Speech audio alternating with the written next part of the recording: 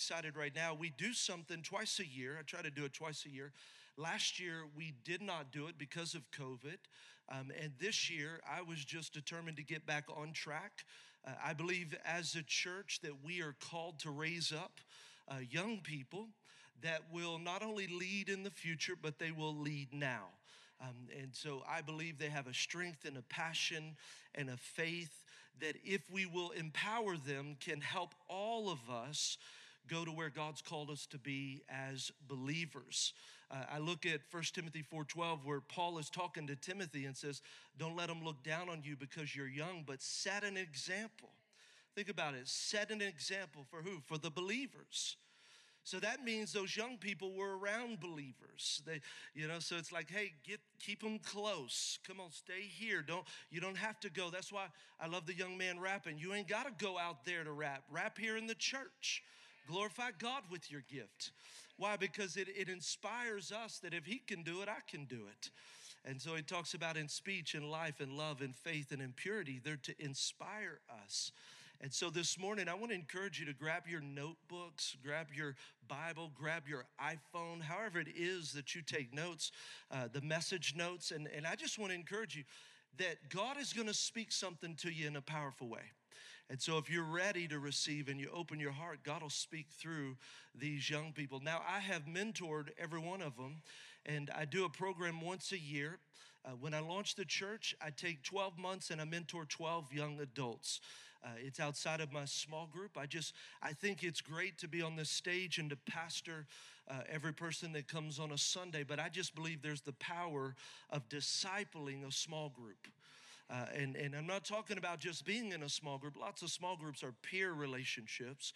This is a mentor-mentee. This is where I invest my life. And so every one of them I've had the privilege of investing my life into. And I want to encourage you, if you're a young adult between the ages of 18 and 25 in August, if you'd like to apply for the fellowship, we'll open up applications and I'll start it back as now the restrictions have lifted. I'd love to get another class going, but I'm thrilled. So when you see me up here, I'm going to be cheering them on because I know what it took. Like, they've been working on this message for 6 weeks. They've been praying about this for a long time. We've been meeting about this. And so today I'm so thrilled to have them share the message. Why don't you guys go ahead and come on out? Would you guys give them a round of applause? Now, I want to introduce each one of them to you. They would, without a doubt, come up here and say how much they love me and how much they honor me and all that. We don't have to do all that. I told them, I said, just come out, fire off, and let's dive right into the message. And so, but I wanted to introduce each of them to you. First, we have Paul Morales. Him and Alexis lead our student ministry. You have Ethan Brown. He helps to lead our worship team, plays drums each and every week. Of course, we have Alexis Alamia. Then we have Jeremiah Garcia. You see him on the worship team as well. And then, of course, we have our very own Vanessa Hill. And so they're going to rapid fire. They've got their message. So I'm going to start it off with Paul. He'll come up. He'll share. When he's done, he'll pass it off to Ethan. And it's just going to go as in one cohesive message. I do want to encourage you. Let's encourage them. Let's clap. Let's get fired up. I think I always tell you, I preach better and shorter when you respond. And they're the same. Look, he's like, woo! Thanks, Maxwell. So it's going to be good. So just encourage them and then be ready to receive. Would you guys welcome to the stage, please, Paul Morales. Hey, good morning. Yes, my name is Paul, and today I'm going to be talking to you about leveraging your influence.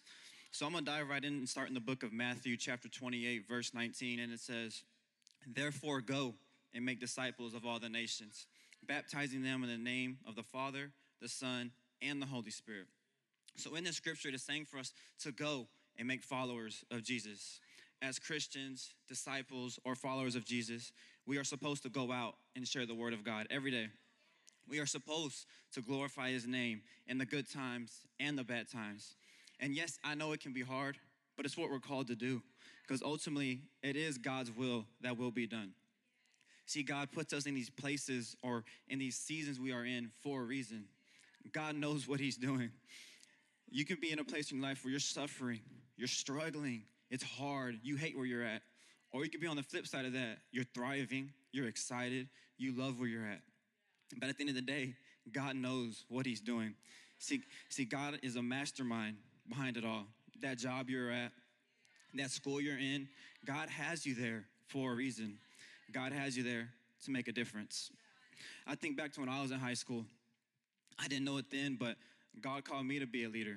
I had people that cared about me, that spoke it into my life, but I doubted it. I was a 15-year-old kid. I was like, nah, that's not me. I was shy. I was an introvert. I was laid back. I was a go with the flow kind of guy. But God still called me to be a leader. See, I had the privilege of being the quarterback for the varsity football team. I was the captain. I was leading my team every day, whether I knew it or not. I had eyes on me in the hallways, in the stands. All eyes were on me. And though I didn't feel like a leader, I was still discipling them. I was doing that I was celebrating their wins. I was encouraging them throughout their losses. I was building that relationship with them beyond just football. And little did I know that God was preparing me to lead in the near future. He was moving in my life even though I didn't see it, nor did I believe it. But because of that part of my life, because I got to experience that, I now get the privilege of help leading the youth at a higher capacity. I was discipling my teammates in high school, and in doing that, God was preparing me for what he has called me to do now. See, but what I didn't realize was I didn't have to do anything. I didn't have to work for it because God had already put it in me to be a leader. And God knew it before I knew it. I had influence. I was mentoring all the time. I was speaking life, while ultimately leading them to Jesus. But what I realized was leadership was not about a title or position. Leadership is influence. So maybe you're here today and you feel unqualified. Maybe you feel you're not ready. I'm here to tell you, you don't have to be perfect. You don't have to have a certain title or a certain position. Sociologists tell us that even the most shyest introvert person can influence 10,000 people in a lifetime. Our lives shape the people around us in profound ways, whether we intend to or not. See, there's no denying influence. Every single one of you has influence. It's not what you say, but how you live your life, what matters. In 1 Samuel chapter 16, verse 7, it says, the Lord doesn't see things the way you see them. People judge by an outward appearance, but the Lord looks at your heart. God is calling every single one of you to be a leader. Maybe it's in your family, maybe by spending that one-on-one time with your spouse or that one-on-one time with your kids. Maybe it's in school, going to talk to that one kid that eats lunch alone. Maybe it's at your job, that coworker that God put on your heart to go and pray for. Maybe it's in your friend group, students, adults, maybe it's your friends, inviting them just to church. To my students, 1 Timothy 4:12 says, don't let anyone look down on you because you are young, but set an example for the believers in speech, in conduct, in love, in faith, and in purity. See, everyone has the opportunity to be the salt and light every day, no matter where you are at. Every single one of you. And what does that mean? To be the salt, seeking to influence the people in your life with unconditional love of Christ and good deeds. To be the light, to be a witness to others, sharing the truth of God's word. See, I know changing the world can seem overwhelming at times, but what if I said you can change the world of one person at a time? And all that takes is an invitation. See, there is power behind an invitation. According to statistics, 86% of people who attend church today is because a friend or a family member invited them. So let's do our part. Let's invite someone. Let's invite them to church on Sundays. Let's invite them to youth night every Wednesday.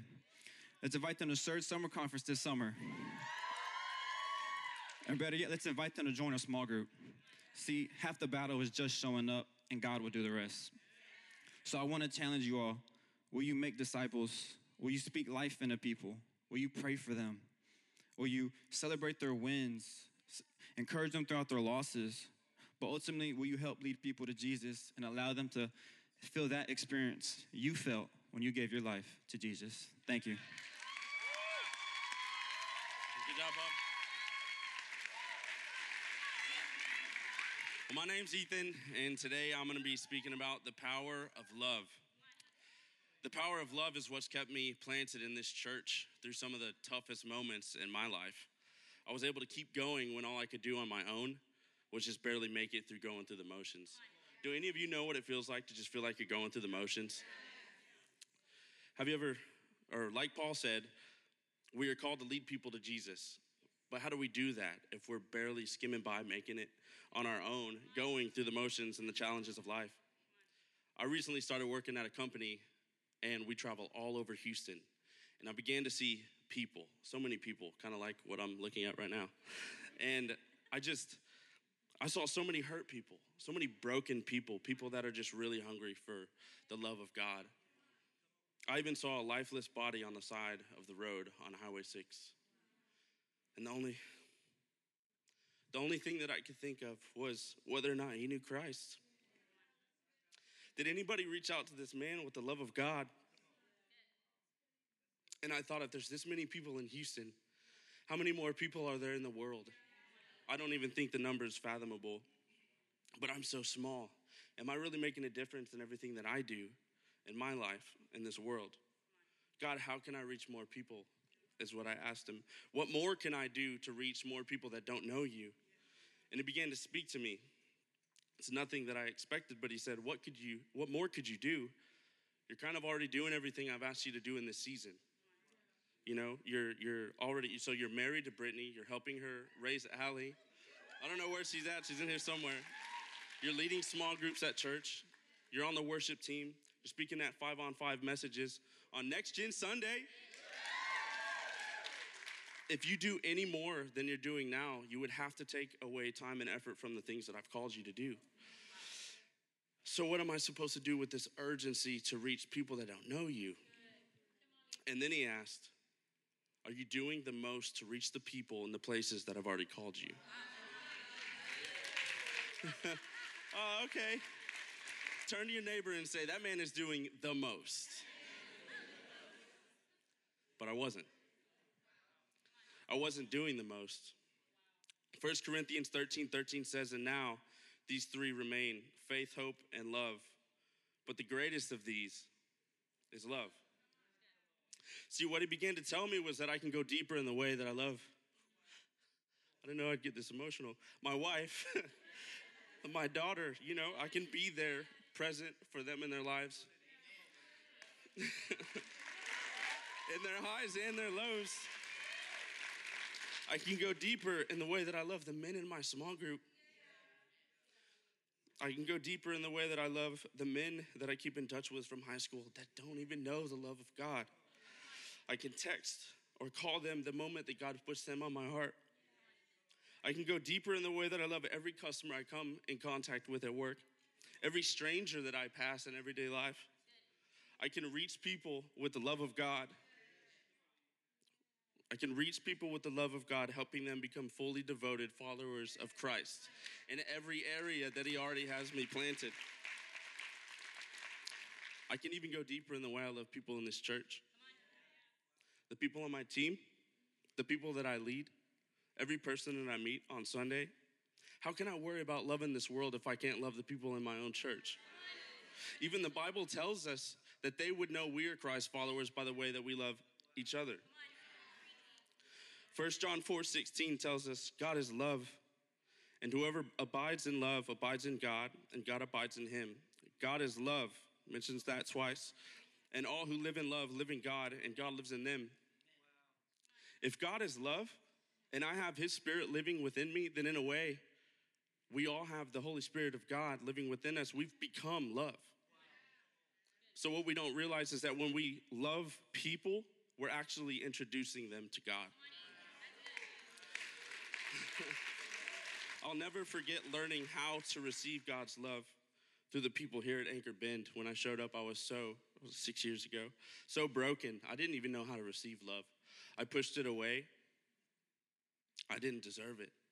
but that didn't matter to them. And it doesn't matter to God.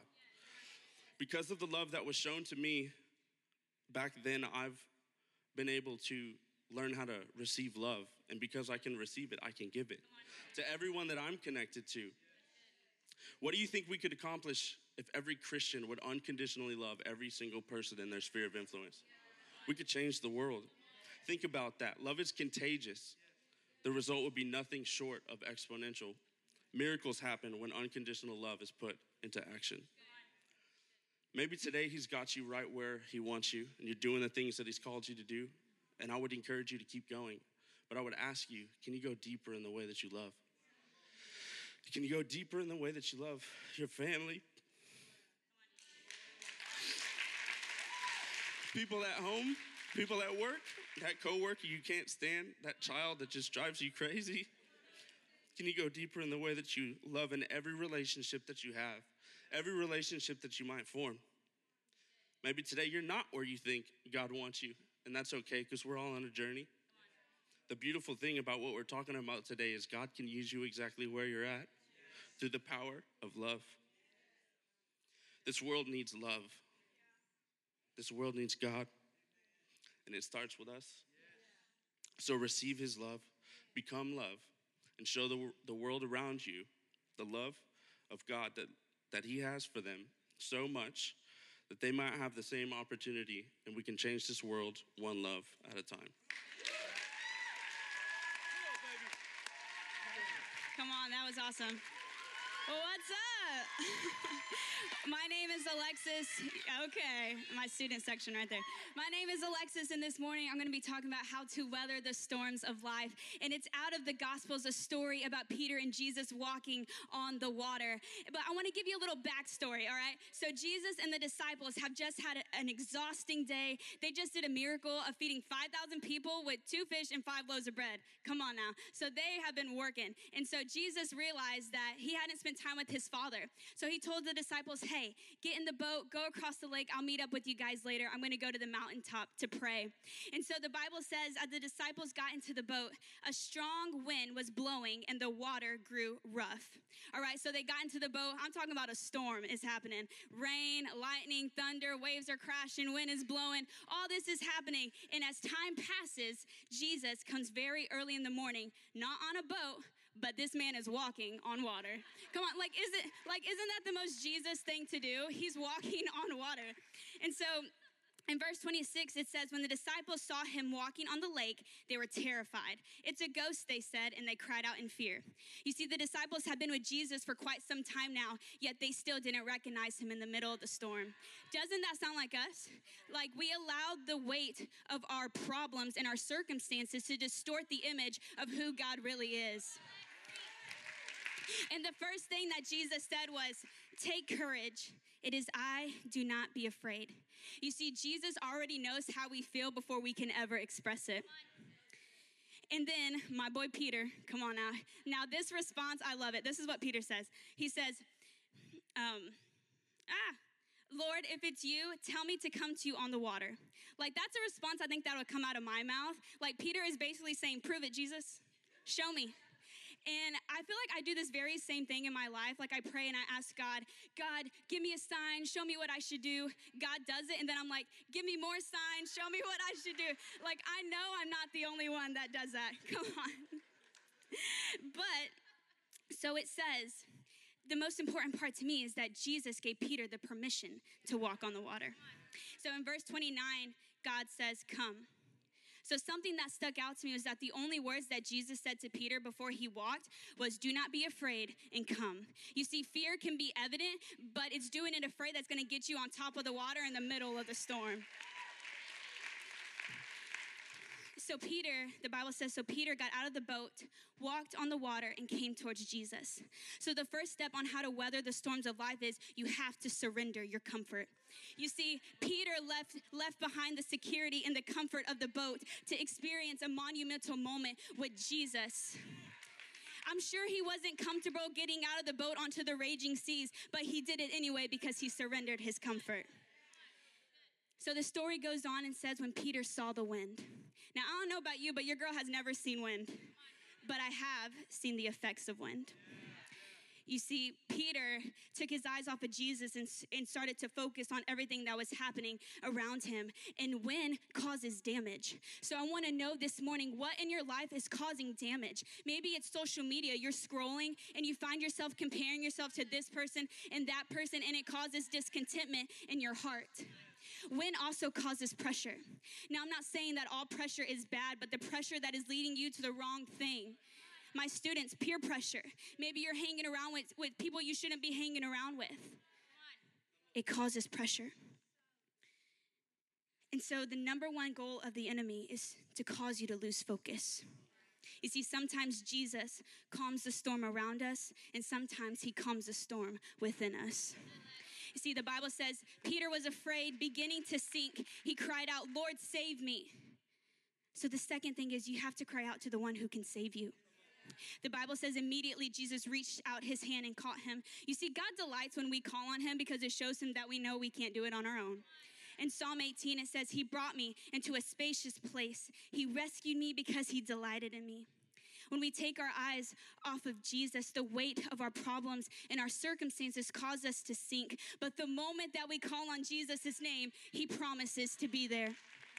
You see, I was diagnosed with lupus in 2017, and that's a non-curable autoimmune disease. And I remember hearing the doctor saying that, and fear and worry starts to grip my heart. And then I went on a fasting retreat with my school, and I really felt like the Holy Spirit told me that I was trusting the medicine more than I was trusting him. And so after I sought wise counsel, I talked to my leaders. They're like, okay, your medicine will be in the office if you need it. And I was like, okay, but I'm going to do this thing. I kept my eyes on Jesus. Now, I'm not saying if you're taking medicine, I'm not saying to stop taking medicine. I had a word from God, just like Peter had a word from God. And I'm standing here in 2021, not having a flare-up since I was first diagnosed in 2017. You see, Peter cried out to God. So what are you doing when things get hard? When you lose your job because of COVID, or when you've been praying for your children, yet they're still going down the path that you swore they never go down? What are you doing? Just like Peter, I encourage you to cry out to God. You see, before Peter stepped out of the boat, the storm was around him. When he began to sink, the storm was within him. See, sometimes Jesus calms the storm around us, and sometimes he calms the storm within us. Thank you.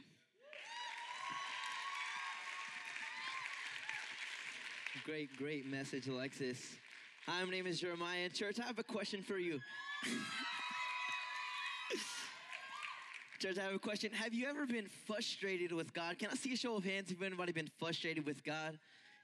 If you don't have your hand up, we'll talk later. Hey, well, I'm here to tell you, you're in the right place. I'm going to take you on a journey about someone in the Bible. It's a prophet. His name's Habakkuk.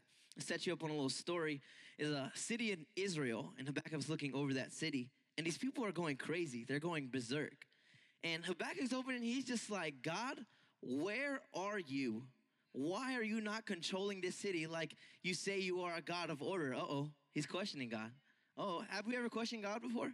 Like, God, where are you in my situation? Where are you in my broken home? Where are you in my addiction? Any of that? We find ourselves questioning God, and this is what Habakkuk said. He said, how long, Lord, must I call for help, but you do not listen?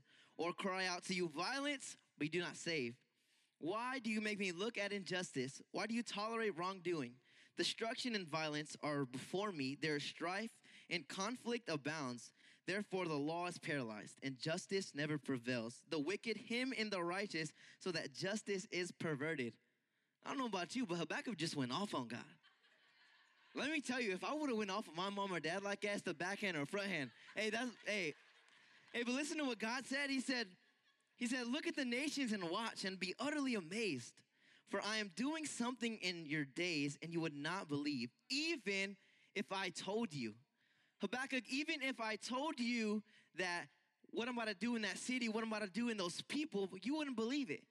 But it's not your job to believe, because like the Bible says, our understanding is not like God's understanding. You know, we don't got to it. He got us. We got to trust him. Church, say this with me. If it looks like a mess, God ain't done. One more time. If it looks like a mess, God ain't done. You know, my senior year in high school was pretty tough. I had a really tough senior year, academically and athletically. during that time, I actually found out that my grandma in January of that year, my grandma actually got diagnosed with stage 4 cancer. And I began to think, I was like, God, why? Why? Because it's like, God, someone that's so faithful to you, that woke up at 4:30 every morning, and you were the first person she talked to, and you're gonna let her go through something like that? My heart began to turn hard. It's hard, and I was just frustrated and angry with God. Let me tell you how much faith this woman of faith had. I went to Mexico a lot as a little kid, and we walked to the supermarket one time. It's a little supermarket in Mexico at Soriana, and we're walking to the supermarket, and on our way back, at the end of the sidewalk, there's 2 giant Rottweilers. These things are vicious. I was scared. I was stuck. My grandma walked towards those Rottweilers. I had to catch up to her because I stayed behind. I was like, lady, you're crazy if you think I'm going to go walk towards. So I caught up to her, and I began to hear her talk. I was like, what is she talking about? And she's praying. I'm like, and she's going closer to these dogs, and you start to see the dogs actually begin to calm down. These dogs are loose. They're not on a chain or anything like that. You know, you've been to Mexico, everything's everywhere.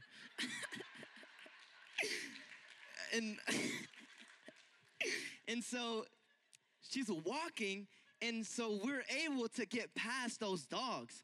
And because of my grandma, because I was scared, I was going to go anyway. And so for some reason, they moved to the side, and calmly we walked past them. But what gets me going is my grandma never, ever walked away from anything in front of her. Nothing.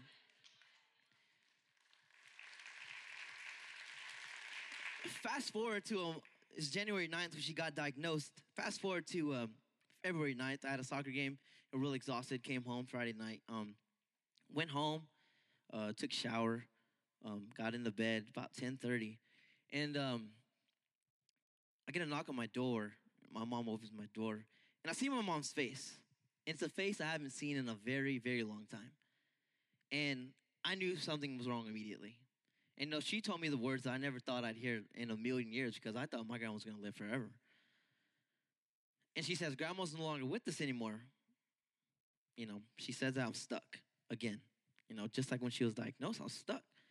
You could just imagine how I was feeling during that time, because from her diagnosis, I was frustrated. I was angry. So we get in the car, we go to the hospital, and the way her room was set up, it's a hallway, and she was the last room at the end. You can just imagine that was probably the longest walk that I ever took. Just to know that my best friend, my grandma, honestly, if it wasn't for her, my life probably would be on the stage right now talking to you. That's how impactful she was. 6:30 in the morning on Saturdays to the donut shop, to taking me to church every Sunday, And needless to say, I looked back on the situation, and God began to speak to me, and I realized why I was so frustrated and so angry at God is because he said, you were praying for your will over your grandma's life, not my will. I began to grow frustrated with God because, God, bring me my grandma back, because that's my grandma. My grandma was suffering. All I wanted was my grandma back, but I was like, I should have prayed. This is what I should have prayed. I should have said, God, change my heart. Change my heart so I can get through the situation, because ultimately I needed God in the situation to give me the peace that he has to bring for me to get through my grandma passing away. And church, I'll leave you with this today. Are we praying to God to change our circumstance or situation so we can just run away from it? Or are we praying to God to change our hearts to get through the situation? Thank you, church.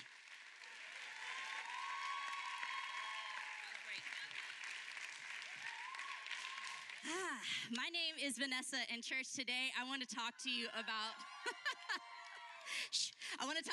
why we respond to Jesus. Now, I can't speak for everyone in this room, but I want to share my why through a story in the Bible that I really see myself in. And my prayer today is that maybe you see yourself in that story as well and find your own why. It's a story about 2 people having the same moment with Jesus, but experiencing him in 2 completely different ways. One person is Simon, and he is what the Bible calls a Pharisee. And one person doesn't even get a name, but she's labeled by her mistakes. Now, the Bible calls her the town harlot. And if you don't know what a harlot is, let's just say nicely, she's a lady of the night and or day, streetwalker, something like that, right? So if you're not familiar with what a Pharisee is, these are the Jewish religious leaders in that day that taught God's law. But the problem is most of them weren't living it, and they were actually using it to oppress God's people. So this is where our story begins. Simon the Pharisee invites Jesus to dinner.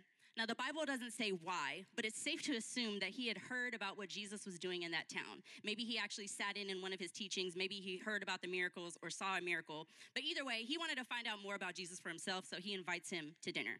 Now, the nameless woman hears that Jesus is going to be at Simon the Pharisee's house, so she goes there to see him. I imagine that she heard the same things as Simon heard, and so she also wanted to find out more about Jesus for herself. Once she arrives, the Bible says that she begins expressing her love to Jesus in a very radical and extravagant way. Now, Simon is watching this uninvited house guest make a fool of herself over Jesus. He's like, yo, I didn't even invite you here. How did you get in here? And now you're fawning over this man. This is my house. Like, what? I feel disrespected. So he's shocked. He's appalled, right? And so in Luke 7:39, it actually says that Simon said to himself, if this man were a prophet, he would know who and what sort of woman this is touching him, that she is a notorious sinner, an outcast, devoted to sin. Now, when I hear that the Pharisee says to himself, if this man were a prophet, this lets me know that he had no idea who Jesus was, even though he invited him into his house. I wonder if that's not a picture of some of us in here today. We can articulate the name of Jesus. We hear about him from other people. We can actually identify some of the things that he's done, but we don't know Jesus. Meanwhile, this nameless woman who also didn't really know Jesus had the faith to believe that Jesus had something that she needed.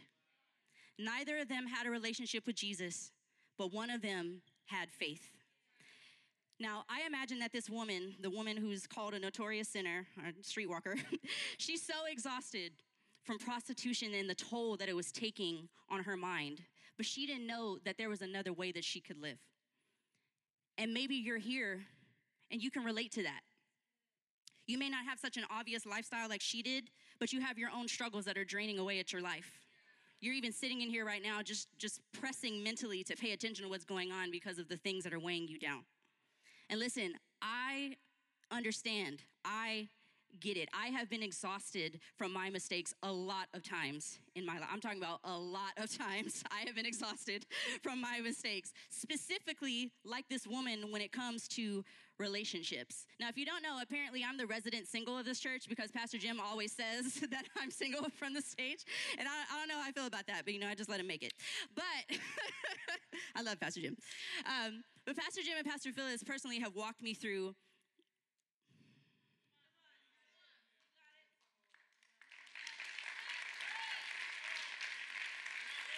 Pastor Jim and Pastor Phyllis have walked me through some very hard times concerning choices that I've made relationally. Even just 2 weeks ago, I heard God tell me to unfollow 3 people on Instagram because I was leaving room for the door of my past to be opened in the future. So trust me when I tell you that I understand the struggles. Now, thankfully, I'm not widely known for my past mistakes like our nameless woman was, but in principle, I see myself in her story. I understand her desperation. So in Luke 7:44, Jesus says to Simon, because remember, he's shocked and appalled and disrespected. He says, do you see this woman?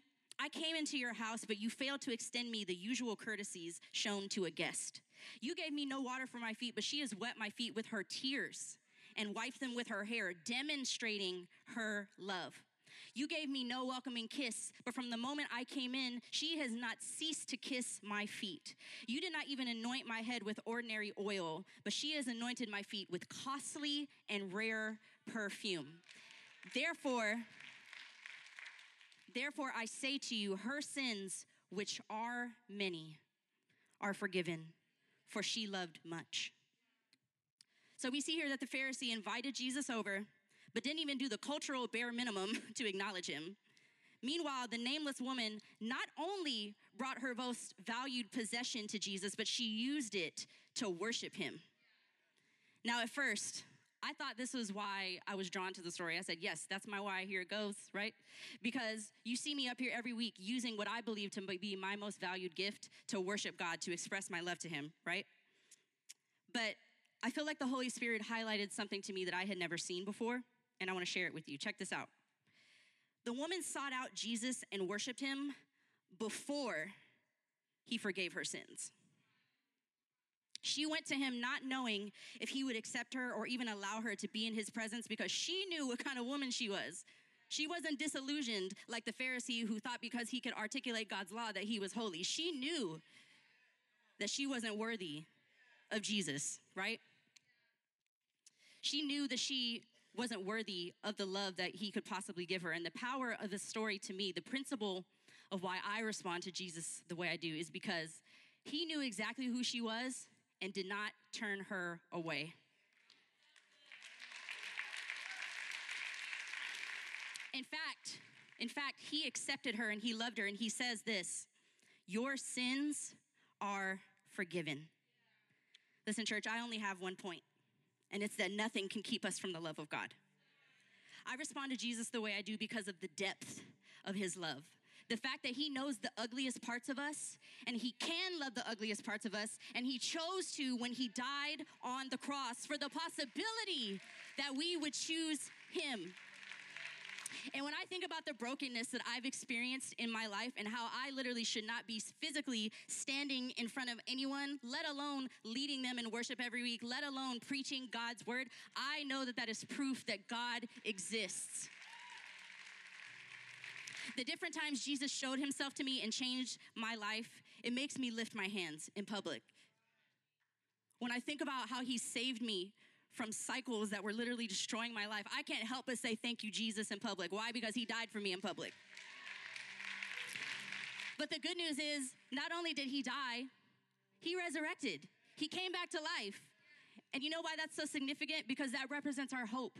That means when you're going through things and you don't know how you're gonna make it, Jesus is our hope. And if we can just put our faith in him like the woman did, I'm not saying that it's gonna make your life easier, but what I am saying is a life lived with Jesus is way better than a life lived without him. I'm sorry, I know I'm over time. The danger of religion is that we can do things to check off boxes to appear one way on the outside, but what Jesus wants is your heart. Because he knows if he has your heart, then everything else will follow. And so maybe you've heard all of our messages and you're just like, man, like, that's cool, that's great, but I haven't responded that way yet. And so my challenge is, well, maybe you haven't responded radically because you haven't actually experienced Jesus before. Thank you.